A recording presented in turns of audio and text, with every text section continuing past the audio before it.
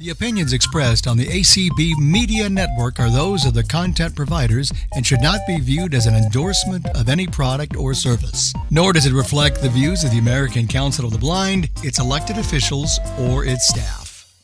Good morning, good afternoon, and good evening, wherever you are in this world, because we have people from around the world that are joining us, and we'd like to welcome all of you to I Love Braille, which is sponsored by the East Bay Center for the Blind and supported by the American Council of the Blind. I'd like to thank our streamer, Dorothy, and I'd like to also thank our Zoom host, Ibrahim. So today we have the distinct pleasure of having Debbie Good. And Debbie, I apologize, don't pronounce your other part of your name, but I know Debbie as Debbie Good.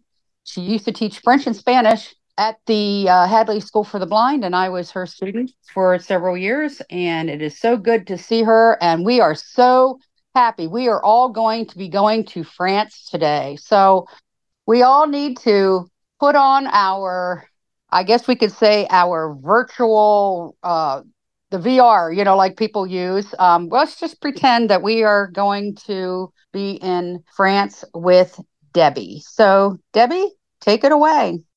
And okay, welcome. merci, Terry. And it's so nice to be here with all of you. And I recognize a few of these names from when I was at Hadley. So today I'm going to take you on a tour to Paris, and we will be visiting the home and museum of Louis Braille. And first of all, I want to tell you how to pronounce Louis Braille in French, because, of course, that would be a good thing to do if you go to France. So I was a foreign language teacher many years. You're all muted. No one's going to hear you. I want you to repeat after me. We're going to do Louis Braille in French. So repeat Louis.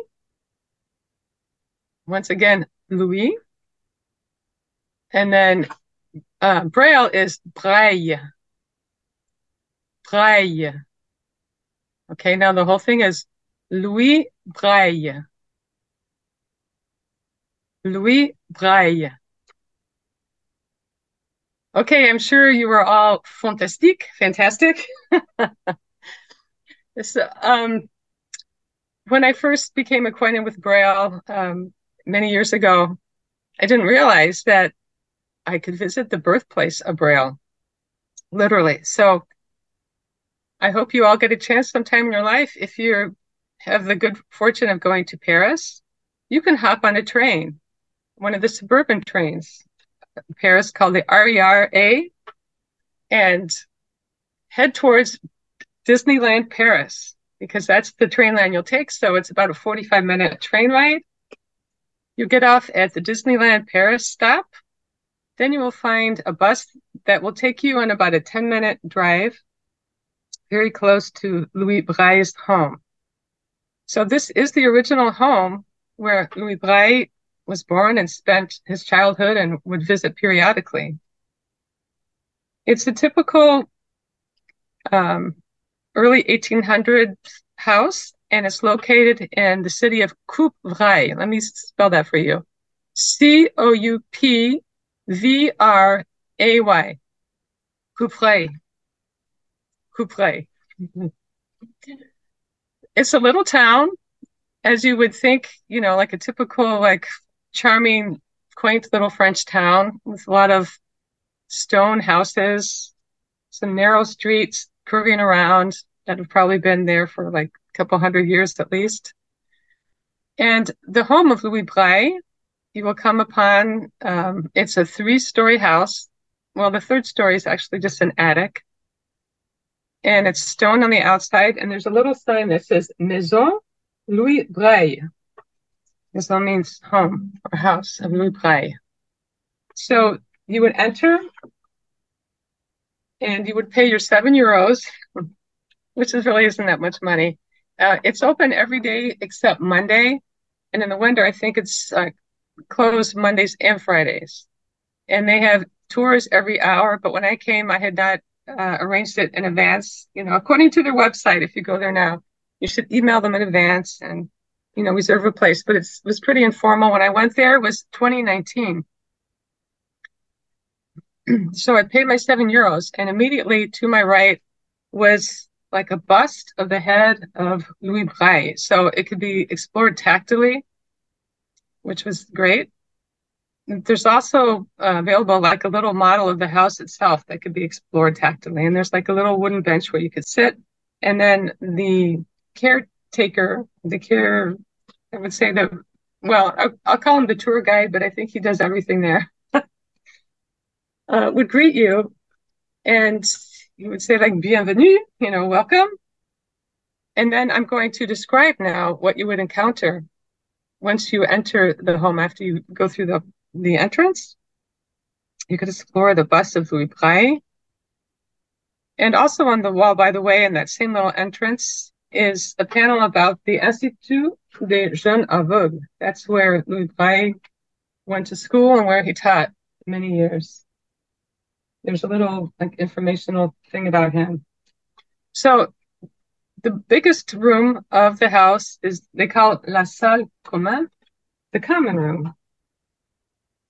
And the room is furnished just as it would have been, in the 1800s. You can imagine, 1809, where Louis was born. And what's fascinating about it is that you can really imagine that you're there. Now, I'm sighted, so I didn't explore things tactily, but I'm sure that you could if you wanted to. And just a little bit of background about how this even became a museum. Maybe they should back up. So the Braille home stayed in the family for a period of time until I think it was like around 1880. And then at that time it was running out to different people. But finally, there was the idea brought by the Association Les Amis de Louis Braille, which is Association of the Friends of Louis Braille, to restore it and to start a museum. And that happened in 1952. And I'll be speaking about 1952 a little bit. After I finish talking to you about the house, we will talk about where Louis Braille's remains are buried and the amazing thing that happened in 1952. But anyway, one of the amazing things was that the home was purchased by this union, the World Blind Union managed it, and it became a museum in 1956. So in the salle commune, you've entered there now. The room has plaster walls and has large wooden beams embedded into the ceiling. And as you enter the room, on your right side, there's a large grandfather clock. In the center of the room is a long wooden table with 2 place settings on it, and a candle and a bottle of wine, and there's a chair scooted partially under the table. On the right side of the room is a hutch where dishes are stored, and in front of it is a life-size mannequin of Madame Braille, Louis' mother. She's wearing an ivory-colored kerchief on her head. It's tied in the back. She's wearing a blue and white striped skirt with an ivory shirt and a black apron over the skirt, and she has an ivory shawl covering her shoulders. She's looking over at a little Louis Braille, who's sitting on a wooden chair, so they have a mannequin of him also. He looks like he's maybe like 4 or 5. He's wearing black and white check pants, a blue shirt, a black cap. He's wearing brown boots. And he has kind of a little smile on his face. To the left of Louis is a large fireplace with family photos and candles and a candelabra resting on the mantle. There's firewood in the fireplace. A large black iron pot is hanging from the inside of the fireplace. And I'm sure that would be where the heat would come from, as well as where the family meals were cooked. A spinning wheel is nearby with some wool yarn coming out of it. So that's like the right side of the room. And then to the left of the room, there are shelves with pitchers and bowls resting on them. Pots and pans are hanging on the side of the wall. Also on the right side of the pots and pans that are hanging is a small upright piano. And there's more family photos hanging on the wall behind the piano.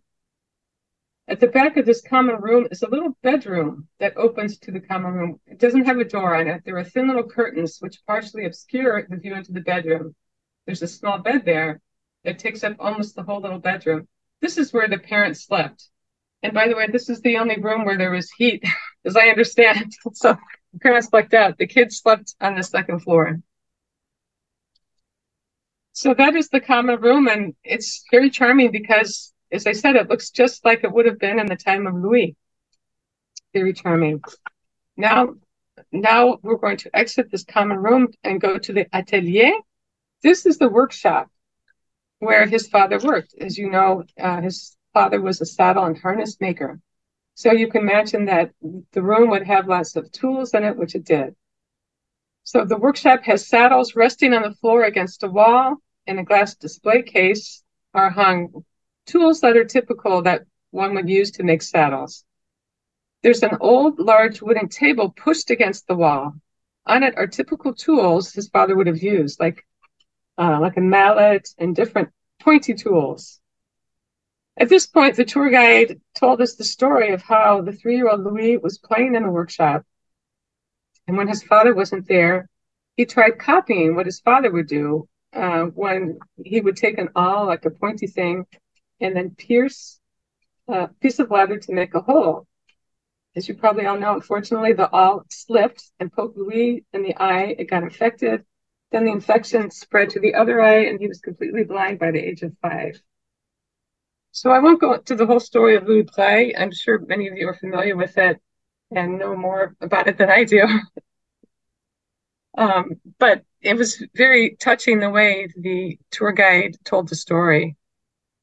And you can kind of, feel like, oh my goodness, what a occasion that would have been. What a sad thing. They called the surgeon in the very next day. They did all they could to help Louis, but I'm sure they didn't have antibiotics, and the medical science wasn't such that they could save his sight. Now we're going to go up a narrow staircase up to the second floor. At the time of Louis Braille, this is where the children would sleep. Now it's a large display area where significant items to Louis Braille's life are exhibited. In the center of the room is a long wooden table with an old-fashioned looking Perkins Brailler on it. There are handouts with the French alphabet in Braille on it. Visitors can sit at the table and practice writing something in Braille with Perkins Brailler. And the caretaker was delighted that I was familiar with Braille, that he didn't, that he didn't have to explain it, or he was very comfortable that I already had that part down. At the far end of this room is a glass display case with significant items to Louis sitting on it. For example, the highlight was you would have Louis Braille's original slate and stylus. So there was something with grooved lines on it, like the whole size of a large piece of paper. And then a metal slate was attached to it, to this grooved surface. And it could be, pushed lower as you would Braille each line. So the slate is as wide as the whole piece of paper. Like I said, and I counted, there are 40 Braille cells, typical, and then 2 lines that you can Braille and then push the slate down and, punch it with the stylus. And then they had his original stylus there too. Some other things that are displayed in the display cases are some dominoes with recessed dots. I don't know if they were played with by Louis. And a checker set. And there are also 8 different versions of early Braillers. Since the caretaker knew I was familiar with Braille, he was so excited. He went into a back room and brought out all these different Braillers, from many, many years ago, not hundreds of years ago, but the whole evolution of Braillers. I mean, there was probably at least 20. There's like a whole attic that he went in and he showed me and pulled things out. It's fascinating to see all of them. Also in the display case are some of the prizes that Louis won because he was such an excellent student. Ironically, they were books in print. And the caretaker, you could tell there was a lot of irony there that Louis was receiving prizes, in print. Also in the room, which was fascinating, was a life-size mannequin of Louis Braille himself as an adult. He was wearing a navy blue suit with an orange vest underneath it with gold buttons. You could see his white shirt with the white collar sticking out, around the collar. His eyes were closed and he has a slight smile. So again, it was fascinating to see, where it all began. You can imagine Louis standing there greeting you, showing you these items that were so important to him. And also in the room, there's a small fireplace. There's a clock resting on the mantle. And across the wall are lots of family photos of the Braille family. So then we would go downstairs, and in the back of the house, we would find the Jardin des Cinq Sens, the garden of five senses. So this is a sensory garden with lots of pathways around them. Some of them have metal arches over them with hanging flowers on them, all very fragrant and colorful. There are lots of raised beds full of flowers as well. So that is the home of Louis Braille. It's about an hour tour, and one can linger as long as you want. It was pretty informal. Well, at the time, I was the only one there along with my friend. So that is the home of Louis Braille. And that was 3 years ago. But just 2 months ago, on September 6th of this year, I had the good fortune of part 2 of this whole story, which was the Panthéonisation of Louis Braille, the pantheonization. I didn't know that was a word until I saw it in France. Meaning that wonderful state honors were given to Louis Braille on the 100th anniversary of his death. So let me back up a little bit from 1952 to 1852. Louis Braille was originally buried in the little town cemetery, as you would imagine. There's a little statue of him in the center of town, and if you keep walking, there's the town cemetery.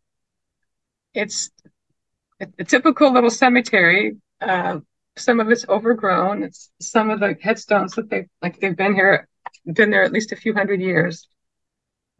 But I was determined to find, the resting place of Louis Braille.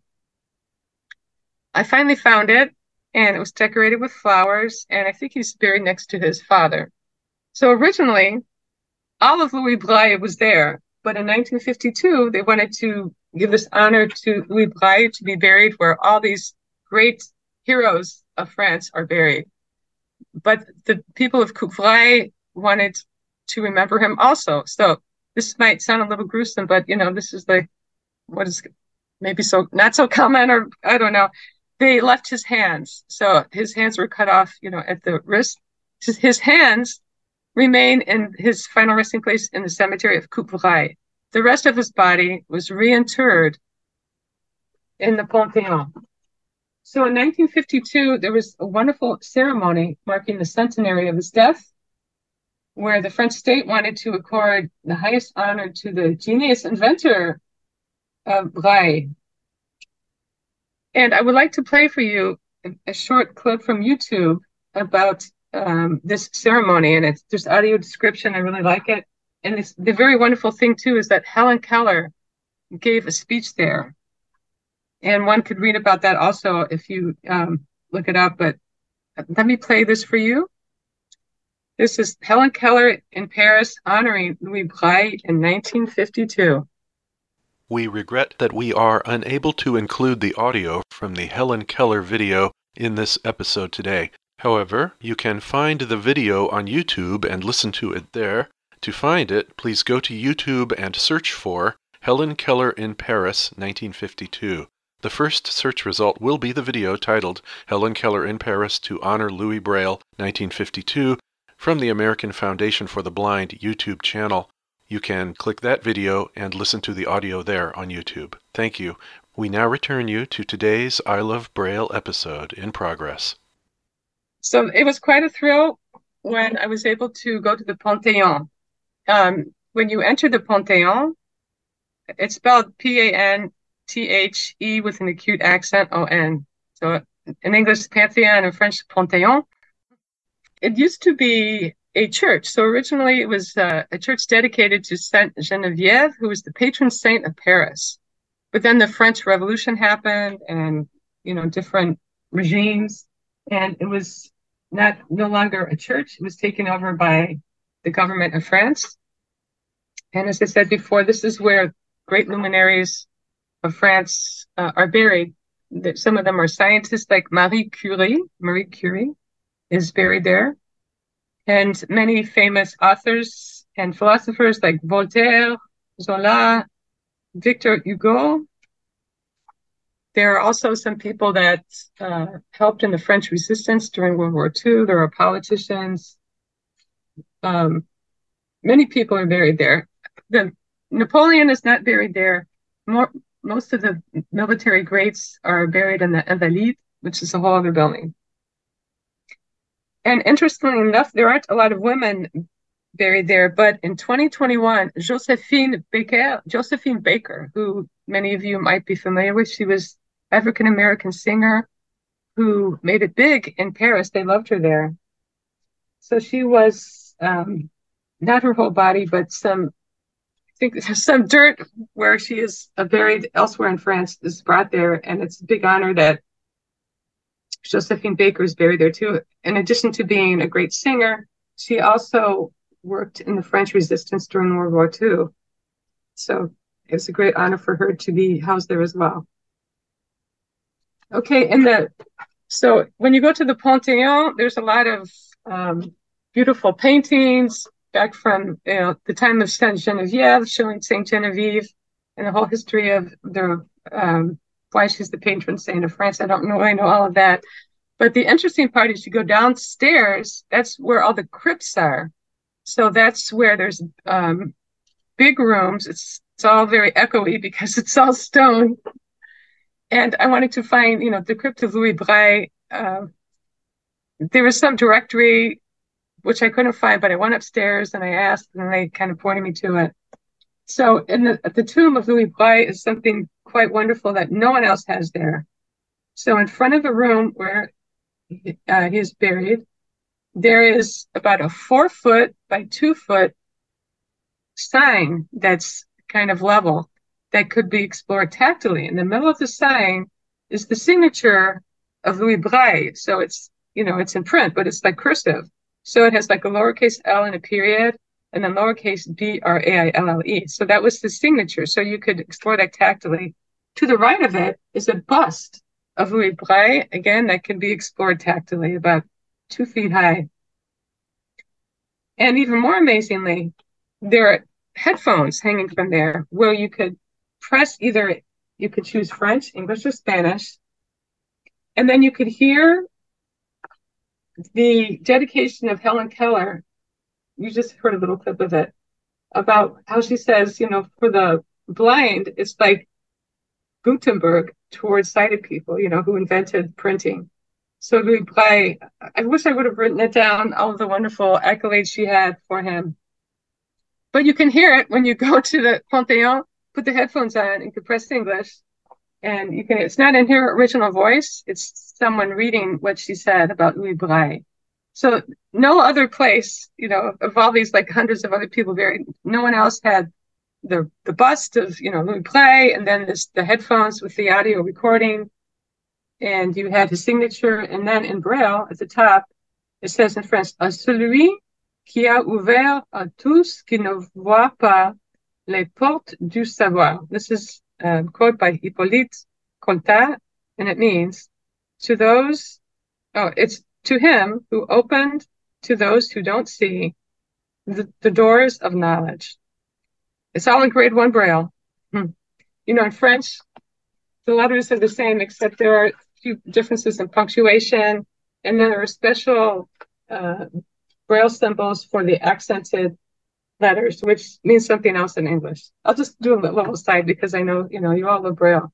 So, for example, in the word français, which means French, you have the C with a cédille. In print, it would be a C with like a little hook on the bottom. So the symbol for that is that's 1, 2, 3, 4, 6. Of course, in English, that would be and. So you have to get used to that if you're reading Braille in French, or the acute accent for E is that's 1, 2, 3, 4, 5, 6, which means 4 in English, etc. So your special accented vowels and accented letters have, their own symbol, which means something else in English.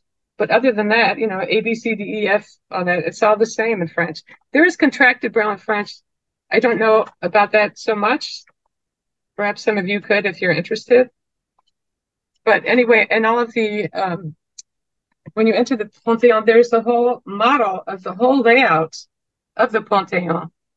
It's tactile. In fact, there's like the overview of the whole building itself, which is like 5 inches high, so you can feel that. Then there's also like a flat map with raised lines, so you could see what the different rooms are. It's all labeled in grade 1 French. Okay, so at the Panthéon, that was quite a thrill to discover that. So you would go into this little room, and in each room there are 6 people whose tombs are there. The one of Louis Braille, I took a photo of it. I'm looking at it right now. There's like a wreath with leaves on it, and I'm sure it symbolizes something wonderful in French. And then they have a plaque that says Louis Braille. Then it has the dates, when he was born and when he died in French. And then someone had put some flowers there. I don't know if you're supposed to do that, but someone had left some white carnations there. And then it has the dates, 1809 to 1852. And I think I will stop speaking right there so we have a chance to open it up for questions or comments. Okay, so I see 3 hands raised. So how? Yes, the okay. first person up is Michael Moore. Thank you, Debbie. It's awesome presentation. Would it be possible to send that clip to the I Love Braille group? Would it be possible to send that YouTube clip that you played? I would be happy to. At the end, someone can inform me how to do that. Also, if you just go on YouTube yourself and you put Helen Keller in Paris to honor Louis Braille, 1952, it's 2 minutes and 37 seconds. So that's what I put it in. Okay. Yeah, Helen Keller in Paris to honor Louis Braille, 1952, and then you can see it. Yes, it was thrilling to find all that. Okay, thank you. You're welcome. That's perfect. Okay. Next up is Lewis. Can you hear me? Yes. Yes, we can. Okay. Debbie, good presentation, as always. Thank you, Luis. When did you visit Paris, La Maison Natale and Panthéon? Oh, okay. Well, the home of Louis Braille, when I was there in 2019, is when I visited. But the Panthéon was just this year, like a couple months ago, September 6th, 2023. Oh, okay. Now, I have a couple of friends. They visited Paris in 2020, and they visited La Maison Natale and Panthéon. And they told to Madame Farida and Stephanie in Couvray about my story, and in Panthéon with Madame Michel Duen. And they asked me to write a brief history of mine, and I wrote it, and it's this story is published in La Maison Natale and in Panthéon, a brief history of my Braille education and etc. But I want just to tell you about this situation, about this topic. Thank you very much, and good presentation as always. Okay, merci y gracias. Okay. Okay, next up. Thank you. We have Beth next. Okay, yeah. Now, like the School for the Blind where Louis went to, is that still in existence? Like, can we ever tour that if we wanted to? Yes, that's a good question, Beth. I was interested in that myself, so I just Googled it yesterday. Yes, it's open there. Apparently, there are some students that live there. They also have things for the community. They're offering a Braille course for parents. And they have, yes, so it's alive and active. So it's called what? What school? Okay. The Institut, which is like institute, and then des jeunes, Jeunes. That means young people. Aveugle, Aveugles, Institut des jeunes aveugles. But if you just Google School for the Blind in Paris, it would come up, and you can the website will come up in French, but then you can toggle it to English. But I don't know. I didn't have a chance to visit it. Maybe that'll be my next trip to Paris, because I'll have a chance to visit there. Yeah, because I'm curious too what the old-fashioned Perkins look like. When we talked about they had old-fashioned Perkins and oh yes, yes. Well, they go to the home of Louis Braille, and then you can see the old-fashioned ones. Mm-hmm. Mm-hmm.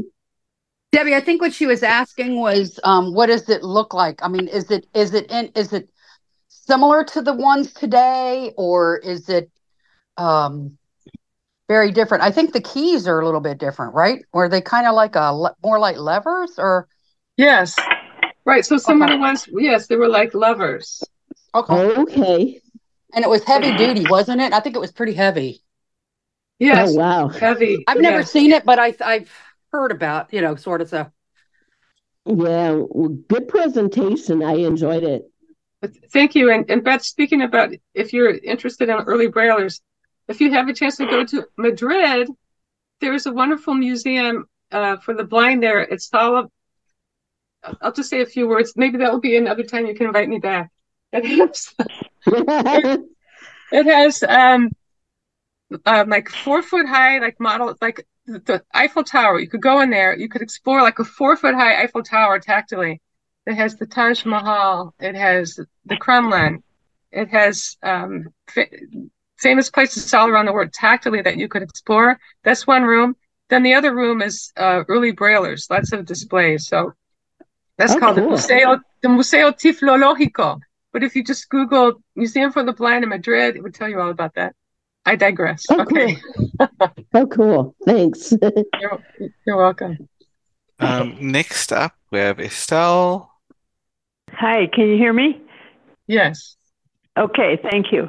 Thank you for the wonderful presentation. It's good to hear that now and then. Sometimes we kind of forget what we've heard before, and I certainly appreciate that. I was wondering if you know, or if anyone knows, if Louis Braille's parents lived long enough to know what he had been able to produce, this ability for the blind to read. Did they know?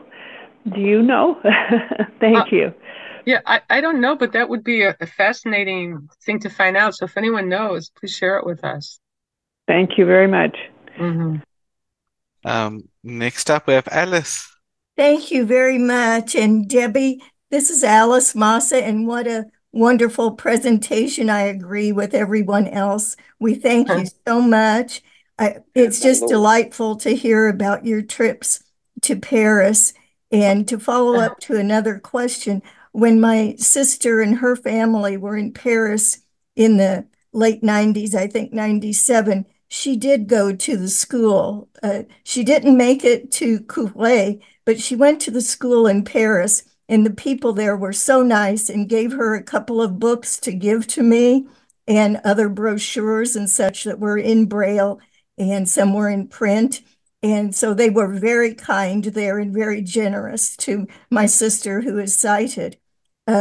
The other question, though, I have for you about what you've shared with us, do you know, I assume there's some kind of souvenir shop, for lack of a better term, there or near the house of Louis Braille.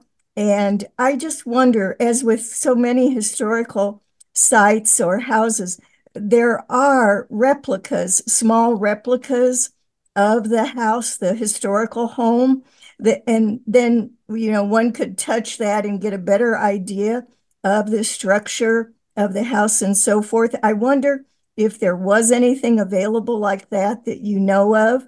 And secondly, I wonder how the windows were made in that period in history, how the houses had the windows. Were they small or the very tall ones, and so forth? Can you give us an idea about how much light would have naturally been brought into the home? Thank you. Okay, you're going to stump me here.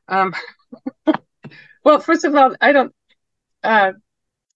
I don't recall a gift shop in the home of Louis Braille. They did give us, the handout with the French alphabet and Braille. And then if you go on the website, which you can, there's like a thing you can click on. It says shop, but when you click on it, there's nothing there.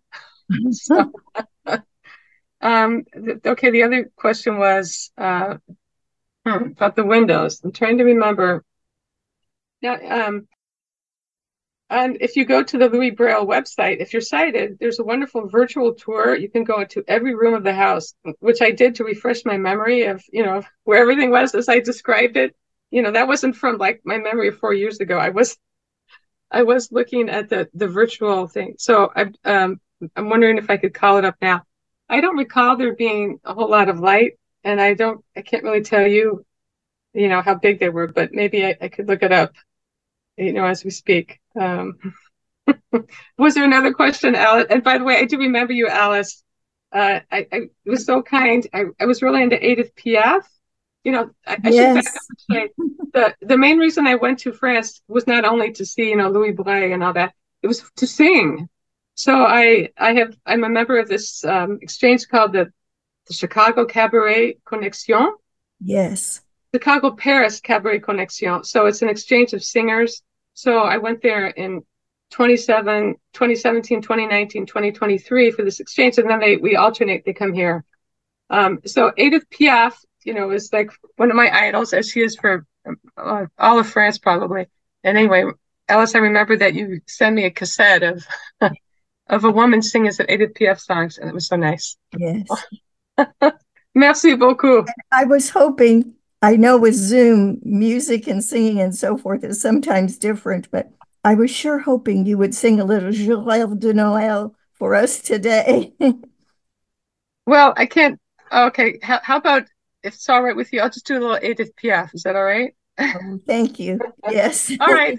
So Zoom is, very tricky with singing. I'll just do the best I can.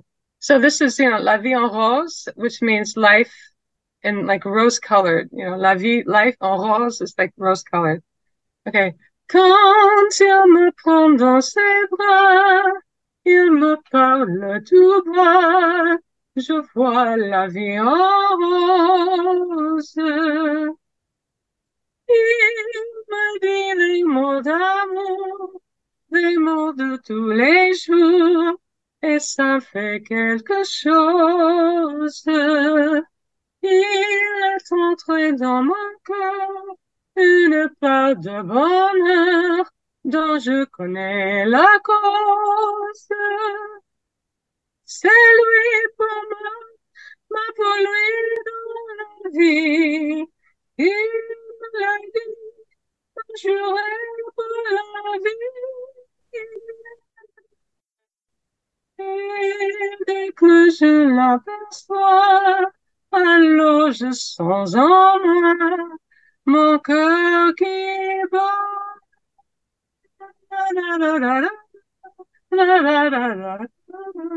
La vie en rose. Oh, merci beaucoup. Beautiful. That came out really well. Congratulations. Oh, wow. That was gorgeous. Perfect. Full singing voice. Debbie, I knew you could sing, but because I used to be in the Sweet Adelines, we sort of talked about that, but I didn't realize how beautiful your voice is. That's the first time I've ever heard you sing. Oh, thank you. Thanks. Well, Valene, when I told him that I sing, goes, "Oh, maybe you could sing a little bit on the chat." So thank you. I didn't want to do it unless someone asked. So. Oh no, it was beautiful. It came out great. Oh, okay. Yeah, it was nice. It was lovely. Yeah. Oh. Wow. So I have a question really quick.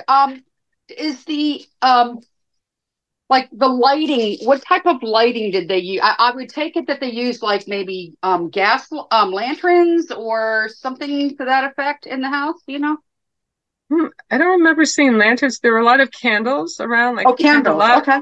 Yeah, there's a candelabra, on the mantle above the fireplace with probably at least 8 candles in it.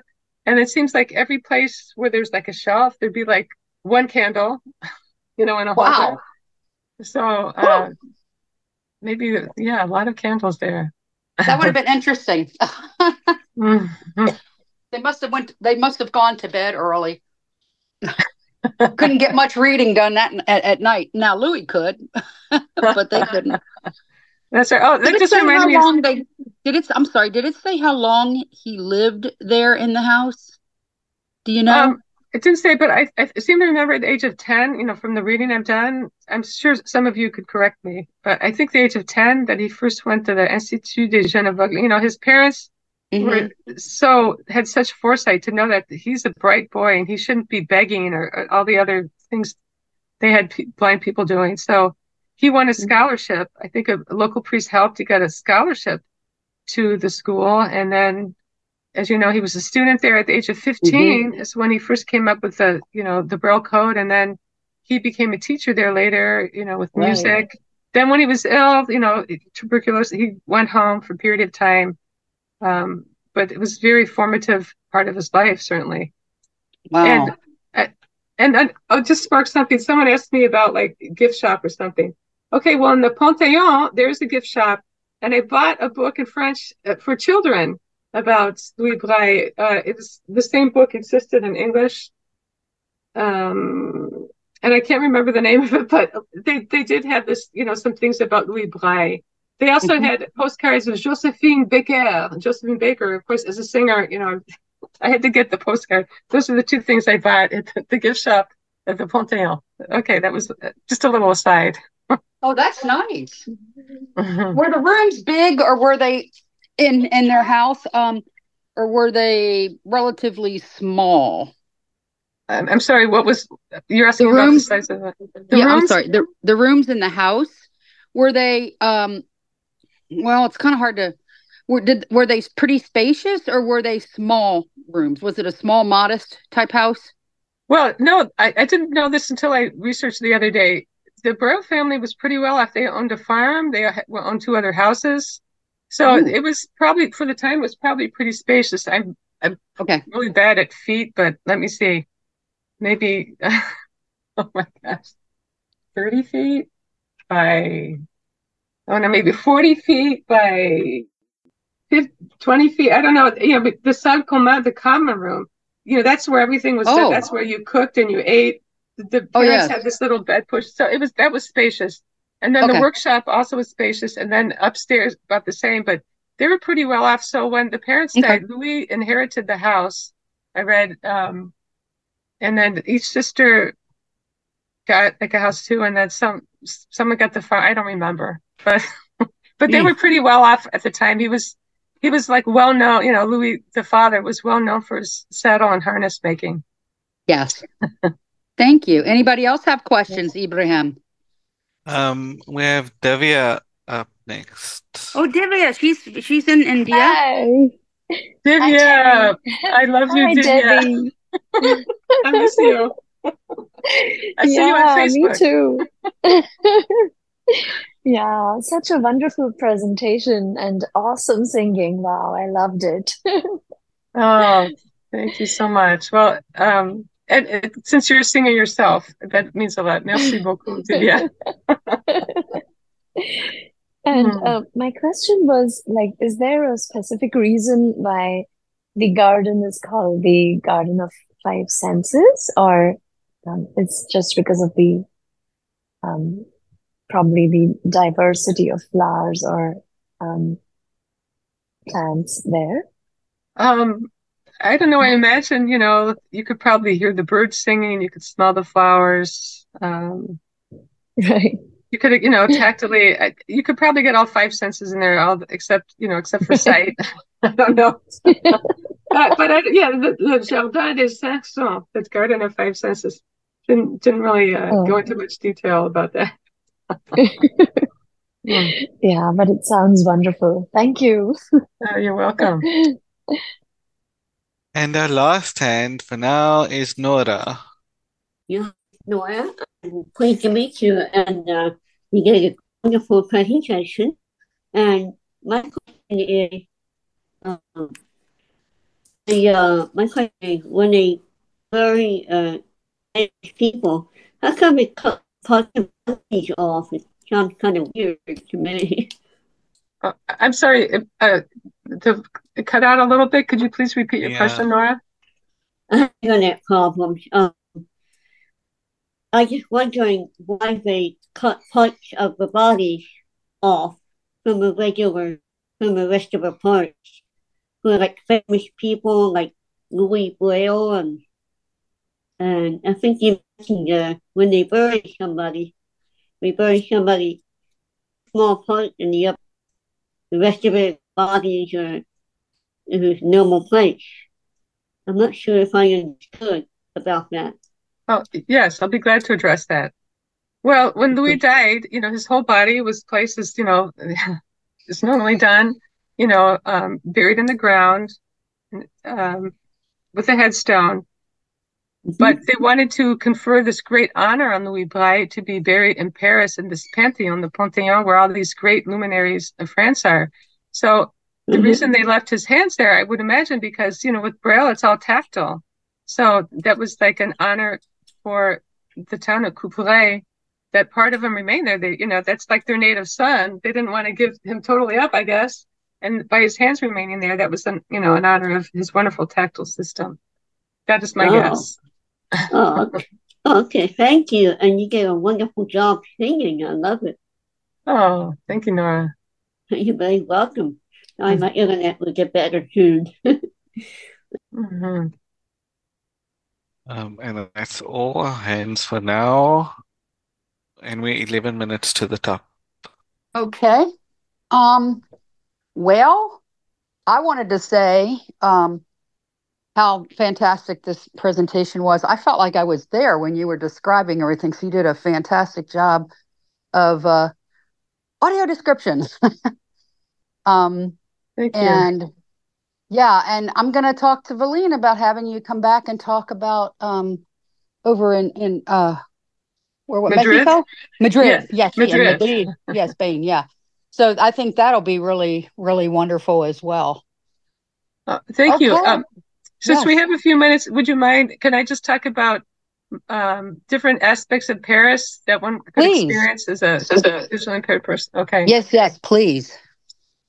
Okay. Well, you all know about the Louvre, the big museum in France. There is, I didn't go to it, but as I was researching, there is room where things can be, it's a rotating exhibit where things can be explored tactilely. And anyone who has a disability gets to the head of the line. There's like this long line to the Louvre. But I went a few years ago with my mother, who's elderly. It was part of this mom appreciation tour. So my husband and I took our moms to Paris for a week. They're all in their 80s. And then to London. Anyway, my mom used to walk her.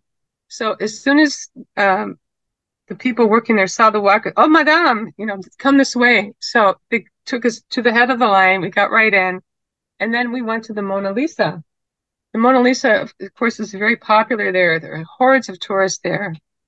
And there's it's all roped off so you can't get too close because of the crowd management. But for my mother, she can see, but even though she can, they pulled the rope by it and they let her go right close, like maybe 3 feet away, and see the Mona Lisa. And I've talked to someone else who accompanied a visually impaired person. The same thing. They let her go like 2 feet away and just really take it in, the Mona Lisa, because the Mona Lisa is not very big. So I would say that the French people are very respectful of people with disabilities, as far as going to museums and whatnot. They have a good website. If you just Google blind in Paris, whatever, all these things will pop up. And even their website, you can adjust, what the background color is and how big the print is and make all these adjustments in the website. When you cross the street in the major streets, there's beep, beep, beep, beep, beep, beep, beep, beep, and then it's your turn to go. So there are some audio signals too. So I really enjoyed that aspect, of going to Paris, is that it seemed a little, welcoming to people with disabilities. Okay, that's all I have to say about that. The other thing is, if you have any kind of mobility impairment, sometimes it is a bit challenging because, like in Couplet, there's like cobblestones in some places, so you would just have to, Faites attention means be careful as you walk around. And that's all I have to say right now. But I've really enjoyed sharing my experiences with all of you. And I hope you can all go to, the home of Louis Braille sometime, because that's where it all began. And it's a thrilling experience. And then, as I said, to go to the Couvray, it's kind of like a day trip. You have to take this suburban train out there, and then you have to, well, we took a taxi from the Disneyland Paris stop to the house, but on the way home we took a bus. So it is possible. But it's off the beaten path. But the Panthéon is right in the 5th arrondissement, the 5th district. It's in the Latin Quarter of Paris. It's up on a little hill. They call it the Sainte Geneviève Hill. As I said, Sainte Geneviève is the patron saint of Paris. So that's right in the heart of everything. It's right near the Sorbonne, the university. That's where I first studied in France. So it was like a full circle moment that I was right near the Sorbonne. I've been to Paris. I think the last count was 12 times. As you can tell, I love Paris. But the Panthéon is easy to visit because it's very centrally located. And if you have sighted friends, if you go to the top, there is the best view of Paris, even better than the Eiffel Tower or any other place, because it's so high. There's a dome on the top. It used to be a church. You go to the top of the dome. It's a lot of steps, very narrow. But if you make it to the top, it's a 360 view, and you can see everything very clearly. And it's really the best view in Paris. And for that, you do have to pay a little extra to go to the top. But it was totally worth it. And then there's the main floor with all the paintings. But then the downstairs is where all the crypts are. And it feels very like reverent. It's, kind of, and they even have a sign to be like, please be quiet. This is a reverent place to be. So people kind of talked in hushed tones. And then, but coming to the crypt of Louis Braille with that special exhibit, the bust of him, and that sign where you could feel his signature and can listen to the dedication speech of Helen Keller, that was phenomenal. No one else has that. Of all the luminaries of French history, no one else has that. So that was very thrilling. And that was one of the most visited places too. When I saw the tourists, where they were going, a lot of people went to the Louis Braille room where he's buried. Okay, that's it. Any other final questions? We have 5 minutes? Yes, 5 minutes. And notice ends. Well, I wanted to thank you on behalf of everyone here, as well as I think I can say it for East Bay Center as well, even though I don't work there, but I'm speaking in behalf of Valine. And again, I wanted to thank you, Debbie, so very much. And I'm grateful that everybody came today and that you participated. I wanted to thank you for your participation. And next week, Valine will be back. And I believe is it the Pole Star, you guys? I can't remember. The second week. Isn't that I have a question? Oh, I have a question. Thank you. Okay. I have to try to keep them straight. Thank you, Linda. Okay. So with that, I guess we will close off. I wanted to thank our streamer, Dorothy, again, and everybody out there in ACB land who are listening, or whoever else may be listening, as well as I'd like to thank Valine, our Zoom host. And until next week, we will all see you. Please email your questions to Valine at Shaw, SHAH, at East Bay Center for the Blind.org. Thank you all. We'll see you next week. Thank you so much, Bye, everyone. Thank you, Debbie. No, Thank you, Livia. Thank you.